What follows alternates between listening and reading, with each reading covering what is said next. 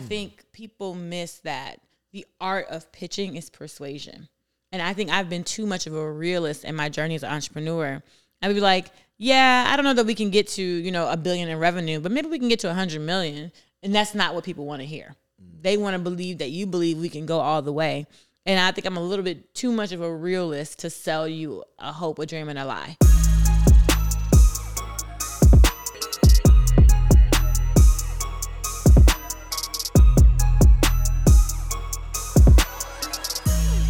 What's up, you guys? Welcome back to the More Rounds podcast. I'm your host, Kim Lewis, CEO and co-founder of Chromix. And today we're going to be talking about how to fund your business, whether that's through credit, debt, cash flow, or raising money from investors. But today is a special episode, you guys, because I am actually going to be the guest in the chair. And I have my co-founder and life partner, Timothy Lewis, here to interview me.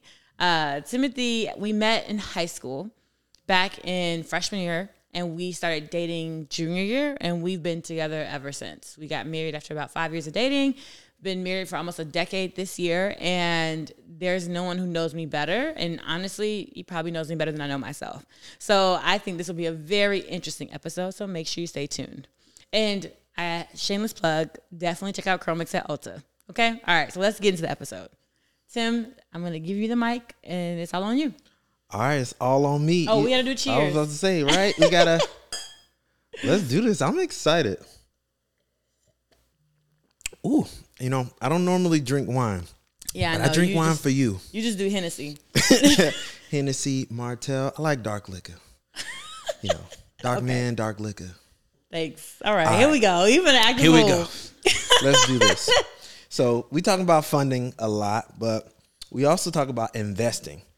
I want to talk a little bit about investing in yourself for just a moment. Your personal brand has been blowing up this year. You recently blew past the 10K marker on IG, and we've got to watch you become a whole full course meal, right? The body is snatched. The wardrobe is popping. Like, how much have you invested in this glow up of yours? What was the strategy behind it? Like, I would have you stand up and do a 360 so that people can see it. You want me to shake my butt just a little bit for the camera? Just a little bit. I'm not going to do that. You have to watch me on Instagram if you want to see me shake it, okay? Mm-hmm. When you say how much, are you meaning like financially? Yeah, let's talk about it. Oh, my gosh. Let's talk about, because people always want to know, like, what does it take to be that amazing online? Wow, right? okay. What does it take to develop the body of work? So I hired a trainer. I really wanted weight loss surgery, but I knew that I had dove down like the YouTube rabbit hole. I watched maybe 20 hours of videos of people who had gotten the reduction of their stomach size. And I remember you not wanting me to go under the knife to be fine. You're like, I don't want you to do that. And I was like, okay. I don't want you cheating like that. Yeah, whatever. And so no shortcuts. Some people need a little help, okay? But I know you knew I was a former athlete and stuff too, so you were like, I know you can lose it. But I did I saw that people's gut bacteria changed, and it changed how they viewed it. They were so depressed after having the surgery. So, okay. And then I remember Fred, which is, one of our team members back in the day, he basically was just like, give yourself 2 years, Kim. If you don't lose the weight you want to lose, then go ahead and get the surgery. But just at least 2 years, try to be healthy. And I was like, okay, Fred, I'll commit to 2 years. So I was like, instead of putting $10,000 in the surgery, I could put $10,000 into actual fitness stuff. So I hired a trainer. We got a workout facility. And now, when you say workout facility, whatever, okay. Can you be more specific about this workout facility? You claim you was buying me a birthday gift, but you really bought yourself a weight rack. No. You said, I need a rack and some weights. So I got you a rack and some weights. You spent a lot of money on these racks and some weights. But okay, so we got that. And then we hired a trainer, our cousin, Raphael, for about $800 a month. He would come to the house 3 to 4 times a week. And he would literally ring the doorbell. He had keys so he can come in. So he didn't have to wait for us to get up. And literally would call us like, hey, I'm in the basement. I'm ready to go. And I would roll out the bed and be like, all right, I got to get up and go work out. And so we did that for almost 6 months. So that really helped me lose 30 to 40 pounds. So that was the first thing, $10,000 in fitness. Then my team, y'all were telling me y'all don't like the way I dressed. I had heard it from our director of marketing. I heard it from our chief of staff. And then a friend of mine was just like, yeah, you don't dress well. And I was like, we feel like you don't represent the brand well enough. You need to go and put on some better clothes. You should wear makeup. You don't look like a beauty founder. And as offended as I was, I had heard it too many times not to do something about it. So I started spending a couple $1,000s a quarter on Target and Nordstrom Rack clothes. Now, I will say something. What? The temptation, because you was triggering like fraud alerts when you would go to Target, right? So the temptation to like get that text message and be like, I do not know who has my card. Oh my gosh, shut up. Like, this definitely fraud. $500. Definitely fraud. It wasn't us. So I had to go shopping, and then I had to buy a bunch of new shoes from like Sam Edelman. I had to and I hate spending money on clothes because I feel like if I'm gonna spend $10,000 on like my wardrobe, that could be a down payment on a house. Like, I don't like spending money on clothes like that. And so for me, it was something I was fighting. I was supposed to be a tech founder, not a beauty founder, but I ended up being a beauty founder. So had to go spend the money on the clothes. And then, so we had $10,000 for the fitness, $10,000 for the wardrobe. And then to get like your lashes done and your nails done and what's the other thing? Your eyebrows done. And so your nails are like your fingers and your toes. And you don't want to be going every week. So I get something that lasts a whole month. So I get gel or whatever. I probably spend like $1,000 a month on lashes and nails and eyebrows and like makeup supplies and stuff like that too. So that's another $10,000. It's worth it though. So it probably cost me $30,000 to look this good. That sounds so bad in a sentence. I hate saying that. It's an investment though, and it's been paying dividends. What's the dividends, Tim? You see the dividends. All right. Now, a lot of people also don't know this. We talked about your entrepreneur journey, right? Mm-hmm. So you are a serial entrepreneur. I know you probably don't think of yourself as a serial entrepreneur. When you say serial, do you have to be successful at each one? Absolutely not. Actually, most people aren't. So, right? So when you say serial, that always sounds better. But serial, there are serial killers too. Like, serial doesn't necessarily mean good. It just means in a row. It means busy. Right? In a sequence. Yeah. So you've started some very successful things like Curl Mix and 4C Only. But you've also had some not so successful things like Lewis Lenses and the Natural Hair Academy, right? Can you tell us a little bit about how Shawty from 103rd funded her first business, Kimmy Clips? Oh my gosh, y'all. So back in high school, I didn't have any earrings. And if y'all know me, I feel naked without my earrings. And so I was in one of my English class, I believe at the time, and I saw that my teacher had a bunch of like assorted paper clips. Like, they were like lots of different colors, red, blues, pinks, purples, etc. And I was like, ooh, what if I make some earrings out of these paper clips?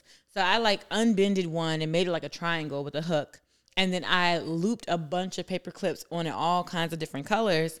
And then I put a paper clip on the bottom to link them all together. And then I stuck each one in my ear. And so those are like my Kimmy clips. I had paperclip earrings, and then I had bought this like bottle cap belt with like old school bottle caps, lots of different colors, reds, yellows, blues, pinks, grays. And it was like on this like seat belt kind of material. And it was the belt I wore every day to school. I loved it so much. I remember this belt. You remember this girl? You know what I remember the most? And this is one of the funniest things. Because when I first introduced you to my family, you were wearing some Kimmy clips. And my sister was like, what is in her ears? Like some arts and crafts, like Vanessa's a hater. Okay, Vanessa's a hater. No, I love Vanessa. How did you start that business? Because you sold these things, right? I only sold a few pairs. So I started having like cylinder type paper clip earrings. Then I had like the triangular ones and then the square ones. And I remember buying a ton of paper clips, which we still probably have in the house, from Staples. Actually, yes. There's a bin. There's a bin of paper clips, and I didn't make that much money from this, but what it did was it made me comfortable with doing things that people thought were ugly. It made me comfortable with exploring my own identity and creativity, and it made me comfortable with just being like a creative, like and knowing that everyone's gonna have an opinion. Some people will love it, some people will hate it. I had people who thought that what I was doing was brilliant, but then I had some people who were like, "Girl, this is dumb. You can't patent this." And I had people who, Vanessa, were like, girl, this girl is strange. Who was you bringing to my house? It was definitely giving like Lainey Boggs from She's All That, like real artsy. There she goes. But I actually really, really liked it. I thought they were super cute. The number one question I get is, Kim, will you coach me? Will you mentor me? Will you advise me on raising funding? And it's really hard to do one-on-one things, but I am going to launch a community to help you guys fund your business. And the way you get access to that community is by clicking the link in the show notes, kimlewisceo.com. and join the mailing list. You'll be first to know when I'm dropping a community so we can help you fund your business. All right, now back to the episode. Now, let's talk a little bit about Lewis Lenses. because one of the things people don't know is you've always been a creative, right? And one of the earliest business you started was a photography business. So, I mean, you did weddings, headshots, filmed YouTube videos, commercials. Where did you get the initial funding to start a photography business, and how has that, changed the way you approach other businesses now? So after you were on Who Wants to Be a Millionaire, we had a little bit of money that we put into the Natural Hair Academy, which was like a niche social network for natural hair. And then we had a little bit of money to buy cameras. And actually, you know who bought me my first camera? My big brother, AJ. Shout out to AJ. He bought me like a Nikon. He was in the Army, and he would send gifts home sometimes. And he knew I loved taking photos. And so he bought me my first little pink Nikon camera. So that was like my first entrance into like photography, and I loved it. And then after that, my camera got stolen in college. I left it in like the gym, like a goofy unlocked with my iPod. Everything got stolen. My camera, my iPod, all the things. And then, but I loved taking photos. It was just, my mom's a painter. Watercolor's her favorite medium. Sometimes she'll use acrylic. I love photography. She always encouraged like the arts. Even though my mom was like a tough cookie. Like if you ever meet her, she's a tough chick. But she loves art. And so she made sure that we were into that as well as kids. And so I love taking photos. And then so after you went on Who Wants to Be a Millionaire, and we wanted to pursue the Natural Hair Academy, but we knew that we wouldn't make money up front, I was like, oh, I'll take pictures on the sides. So that's when I started. Ooh, you skipping a big one. What am I skipping? You had a real job as a photographer. Oh, yeah. Yo. I used to, so after college, I worked at Aldi and I hated it. And so I quit. And I needed a job to pay rent, though. We didn't have any money to pay rent. Fighting over a piece of bread. Yeah, so we were fighting over the end piece. I threw away the end piece of bread, and Tim literally went off on me. He was like, this is good bread. Why are you throwing away this bread? I love the booty bread. Who eats the end? Nobody eats the end pieces of the bread. Perfect jelly bread. Let me know in the comments if you eat the end piece of the bread. I don't eat the end piece of the bread. So anyway, I had to get a job. And we didn't have a car at the time, but the closest place for me to work was a photography studio across the street from our building. I wouldn't have to take the bus. I wouldn't have to spend no money on traveling. And it was across the street from the Starbucks that I worked at. Yes, y'all. And this is crazy because like we graduated from college.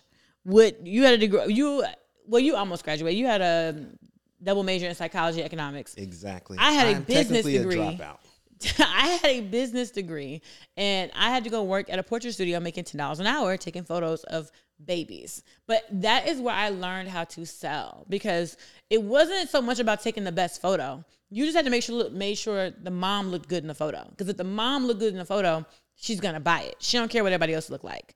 Facts. And you had to upsell, cross-sell, all the packages. And then you would get bonuses and or privileges based on how much you sold that week in the store.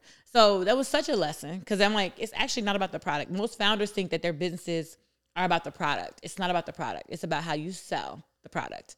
And so, but in doing the photos, you got to get the kids to laugh. Sometimes moms would come in with triplets who were like 3 weeks old. And they would be crying. You know what I mean? So you like, how could you communicate with somebody who can barely open their eyes and can barely speak? Like, you know what I'm saying? They just cry the whole time. So you have to like get their attention. You have to entertain them. So we had to learn different. And we would be standing there looking so stupid, hanging from the ceiling, jumping up and down. Like we used to make this little noise. No shame in this job. It's no shame. Whatever you got to do to make the sale. Whatever you got to do to make the baby laugh and the mama look good. And so I would literally be like,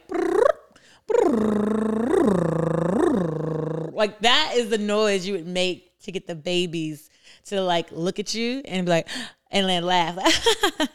So that would get you the money shot every single time. So I feel like that was a moment in my time in life where I like hustled so much, and I would have kept working that job had they not expected me to work Christmas Eve. They expected you to work Christmas Eve because that's when all the families come in and take their photos. And I wanted to go to our friend Mariah Hill. She had like a graduation party or something, I want to say. And they would not let me get off. And I was like, bump this job. I was like, you had just got the money from Wants to Be a Millionaire. And I was like, I quit. And they were, my man got 2 jobs. I'm out. Mad at me. They were mad at me. And so, yeah, so then that was my photography. And so then after that, I was like, well, I can make money doing this on the side. So we started doing portrait photography for like $50 a session, which is crazy because entrepreneurs charge like hundreds, thousands now. And back then I was charging $50 for like headshots. I would show up at the park. I did this for our cousins. I did a couple cousins' weddings. I was not that great, honestly, but they weren't paying me that much anyway. So, you know. Yeah, I was the assistant on there. I did not know what I was doing, but I made us look good, right? You know, you talked a little bit about like selling, right? And that being one of your earliest opportunities to sell. But in selling, you really do have to like pitch what the value is and then really get people to, you know, go for what you're trying to go, to see your worth, right? And I think a lot of times people get caught up in pitching themselves, pitching their business. Like it's really, really sexy. Like you have this idea that you're going to pitch a VC in the elevator and that's how you're going to get your first funding and people are just going to fall in love with you. But that's not how it worked out for you, right? No. Now, you have had some success with VCs, but when it comes to pitching, you have, to my knowledge, you have won one pitch competition in your whole life. Why are you so bad at pitch competitions? Like, what is it? You know, I was about to curse at you. What's holding you back from greatness? Oh my gosh. You know, if I was just as charismatic as you, Timothy, maybe I would have won one by now. Probably. No, I did win my pitch competition. Which one was that? Chicago Cubs. You did win that pitch competition. The first pitch at Wrigley I think Stadium. maybe we've been doing this wrong the whole time, and you should have been the one pitching the business, and I should have been one running the factory. But I think I could do a better job at persuading people. I think people miss that. The art of pitching is persuasion. And I think I've been too much of a realist in my journey as an entrepreneur. I would be like, yeah, I don't know that we can get to, you know, $1 billion in revenue, but maybe we can get to 100 million. And that's not what people want to hear. They want to believe that you believe we can go all the way. And I think I'm a little bit too much of a realist to sell you a hope, a dream, and a lie. You know? Dream. You could say a dream. We gonna save the world, right? Give us 100 million with this idea. We gonna change everything. Yeah, and I think people have felt my realism in that, and so that's why. So I don't even waste time pitching people in the elevator. Like you have to imagine the person that you're gonna pitch in the elevator. If you're pitching VC, somebody can write you a check. They're being pitched thousands of times. So you have to be memorable. You have to be, and you're not gonna be memorable by running off your pitch super fast to them in the elevator. You're going to be memorable by asking them about their dog, asking them about their kids. You're going to be memorable by making them laugh, you know, or like real rapport. or looking good, because sometimes people notice that, you know, building rapport. So I have that focused. $30,000 coming in handy again. I have focused on. You're ridiculous. I have focused on building relationships. And so knowing that the first time I meet you, you're not going to decide to write me a check, but making sure that I can meet you 2 and 3 and 4 more times, which is one of the reasons I travel so much. People will look at my IG like, oh, Kim is gallivanting all across the land. And it's like, no, I'm making friends, because I think friends are greater than financials, and friends lead to greater finances. They will bring your names up for opportunities. They will make sure you get the money. And so. Right. So your strategy when it comes to getting investors to believe in you and persuading investors is more like a long-term, absolutely, long game, build relationship strategy. So what are some of the tactics that go along with that? So yeah, that sounds nice, but what have you actually done to help foster relationships with potential investors before they give you the check? What's up, you guys? For many of you who don't know, I'm Kim, CEO and co-founder of Curl Mix, where we help you master your curls in 21 days. Curl Mix is what makes this podcast possible, and it helps you get the best wash and go ever. So if you like my hair when you're watching the show, that is what got it here. We are now available in Ulta, you guys. Yes, it is our first retailer ever, and it's doing amazing. And I would love your support if you would go out to Ulta and try Curl Mix. All right, you guys, now back to the episode. My favorite example is Arlen, who was on the cover of Fast Company and recently Black Enterprise. But to build long-term relationships, it is not about the check today. It is about actually caring about people. So I saw an event in a Facebook group, and I was like, oh, it's only $40 to go, but I saw it had a great list of people that were going to be there. And then I saw that Arlen was going to be there. I didn't even know who Arlen was. She wasn't even popular back then. And so it's her first speaking event ever. So I wasn't really going for Arlen. I was going for a bunch of other people. And we basically sat down, and you got to meet her. I had to leave early, but you kind of talked me up to her or whatever. I did the pitch. You did the pitch, right, man? You're the 2 for 2. Oh my gosh, we've been doing this wrong the whole time. You should have been the one pitching. But she was enamored by you and then was like, all right, I'll keep you guys on my radar. And so essentially I maintained that relationship with Arlen after that, though. I would send her monthly updates, trailing 3 months revenue, projections of the next month, three biggest wins, three biggest problems. And then that was it. I would do that for like 12 months before I actually asked her for any money. When we first met Arlen, we were still doing the DIY box. Exactly. This is before we even pivoted to do what Chromix is today. And I think that is so exemplary, or just a great example of funding is the long game.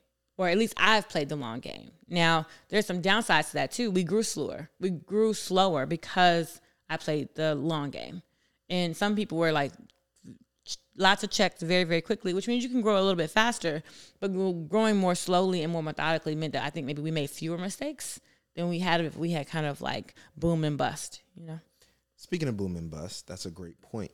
If you are raising money slowly, right, there are going to be some times where you more bust than boom, right? Mm-hmm. So what is one of the times where you feel like you got funding into the business like right on time, like your most clutch funding? You know, 3 seconds left in the half, right? You know, game 7, whatever, it came in right on time. What was that?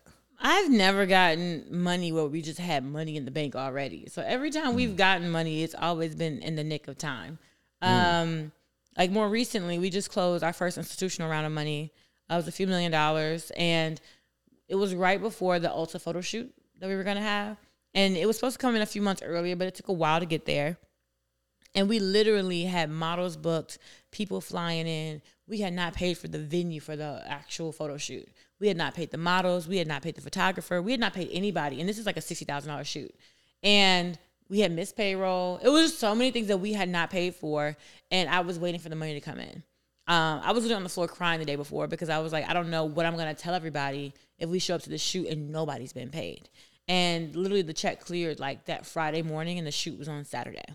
And so that was the most difficult time recently in the business because it was me trying to reassure everyone that the money was coming, that, you know, I'm not making this up, like, you know, there's real money on the other end of this. And it was just really stressful. But every time we've gotten a check, it was like almost always in the nick of time. And I don't recommend that, but I think a lot of founders, especially Black founders, have that same story. And they just won't tell you unless you bring it up to them first or you empathize and you've been there before. But a lot of, like, even recently, I had a friend just told me she almost died last month, her company. Or I was talking about burn rate. Flip the script on that one. No, she said, I'm sorry, her company almost died. Not she almost died. Her company almost died. Or even like Ryan from the Gathering Spot, he was on his previous episode and he was saying the same thing, that like burn rate. He's like, what do you mean burn rate? He's like, if we don't make money today, we're going to die. I cannot pay people. So that reminds me of like the hard thing about hard things. Yeah. Right. It's not just Black and brown founders. It's all founders, right? Even some of the biggest companies go to zero with regularity, right? Yeah, Silicon Valley Bank, they went to zero. I literally had $20,000 in that bank. They would not let me access it because they had a lot of their people who had accounts with them lost faith in them and was pulling their money out, and they were losing more money faster than they had actually had in the bank. And so they went to zero. And they got bailed out by the bank and then purchased by another bank, et cetera. But like $1 billion companies go to zero as well. Exactly. So you talked about a couple times where you secured the bag. Was there ever a time where you fumbled the bag? Like your biggest missed opportunity in funding? How big was it? And then what was the story behind it? So, yes, I think about this often. And I think about what if I had said something different to this investor? So back when we had went from 1 million to 5 million in revenue. And I was going back out on the prowl. This is before George Floyd. This is like top of 2020. I got to meet with the guy who manages finances for Scooter Braun. So Scooter Braun is Taylor Swift's manager, right? Or was. Was her manager. And he had a lot of money. And he was investing in a lot of startups. And I had a chance to talk with him. And he basically was like, you know, I'm not so sure about what you're doing, but I'll give you $1 million. He was like, you just got to find a lead. And But he just said it so flippantly that was just like, I'm going to just give you a meal. Yeah, like it wasn't like that important to him. And so, Nothing. and I remember thinking to myself like, okay, I could go and try to get like a lead and I could do all this. And I was like, but the way he said that, I don't think I want his money. And so I was just like, I'm going to have to find another way. And I never really tell people that he kind of softly agreed to like, it was a soft circle check of $1 million, but because that could have led me down a different path. I also got the chance to talk to Danny Reimer shortly after Shark Tank. Danny Reimer is an early investor in like Nasty Gal and Glossier. And you know, Jeff Weiner, the former CEO of LinkedIn, he introduced me to Danny Reimer. So Danny Reimer is like, he's held in really high regard in the tech and venture space. And he's invested in some of the the highest growth CPG companies. And he sat me in front of him to pitch. And my dumb ass told him I wasn't raising no money. And I was like, I remember that. I was like, always be closing. Oh my God. And it was because I thought you had to wait a year after you raised money. So I raised $1 million. I need to wait a year. And I didn't know you could raise in succession like that. You could raise, if you raise money yesterday, it doesn't matter if the valuation went up today. Yesterday is not today's price. Yesterday's price, not today's there we go. price. I didn't know that. And so that was another bag that I lost. So probably in the millions of dollars. Oh my goodness. You say it keeps you up at night. The one I always think about when it comes to fumbling the bag is the crowd fund, right? So wait, I fumbled the bag with the crowd? We're going to talk about it. Oh, right? What you telling on me for? What I do? The interesting thing is we executed extremely quickly on the crowd fund, right? I want to commend you, number one, right? We learned about crowdfunding, and then within like a month, we had up a crowd fund, right? It was kind of nuts. But the rules and the laws were changing so fast, we kind of like first person through the door gets shot, right? We hit some speed bumps, to say the least. And I think one of the speed bumps might have been like $500,000. You want to talk about that? Oh, I don't blame myself for that though. I blame the laws. I blame a few people, but I don't blame myself for that one. But I will tell you, yes, I fumbled about $500,000 by putting my faith in others. So when we first launched our first crowdfund, we thought that we were told that all you needed was a financial review. So a financial review is very different than a financial audit. A review takes 2 weeks. An accountant just has to look over and say, hey, these numbers make sense. This looks about right. This is cool. An audit of GAAP financials doing more than $5 million in revenue for a manufacturing company takes months, absolutely months. We launched our crowdfunding campaign and thinking that we needed a review, did the review, but we actually needed an audit. And so even though we raised like $4 million in the first week, we couldn't touch none of that money until that audit was done. And that audit didn't start until after we had raised the $4 million. So that meant that we had to go through the audit. And then once we went through the audit, which took like 3 or 4 months, absolutely insane. Once we did the audit, then we had to wait 21 days from after we upload the paperwork. And so once we upload the paperwork, even though we had raised $4 million, everybody else didn't double opt in. So it was over 5. I think they we had didn't double 5.5 committed. I think we was like 5.8 or something like that. You're right. Yep. And everybody didn't double opt in. When the double opt in was only $2.something million. So I had to go back and raise the other $3 million. And it took me months to get the same kind of momentum and double opt in from everybody. It was crazy. And so we ended up getting close to like 4.5. And on the last day, we pushed everybody to the site. It was right around Christmas. I think we crashed the WeFunder site. And, I'm like proud of that, but also angry about that at the same time. Because I basically had to raise $4 or $5 million twice. And we still didn't get the full 5. We only ended up with 4.5 million. And so just some lessons there. Being the first one to raise that much money via equity crowdfunding cost us about $500,000. Whew. That was a good show, you guys. It was so good, though, that we could not fit it all into one episode. So make sure to tune in for part 2. All right. Peace.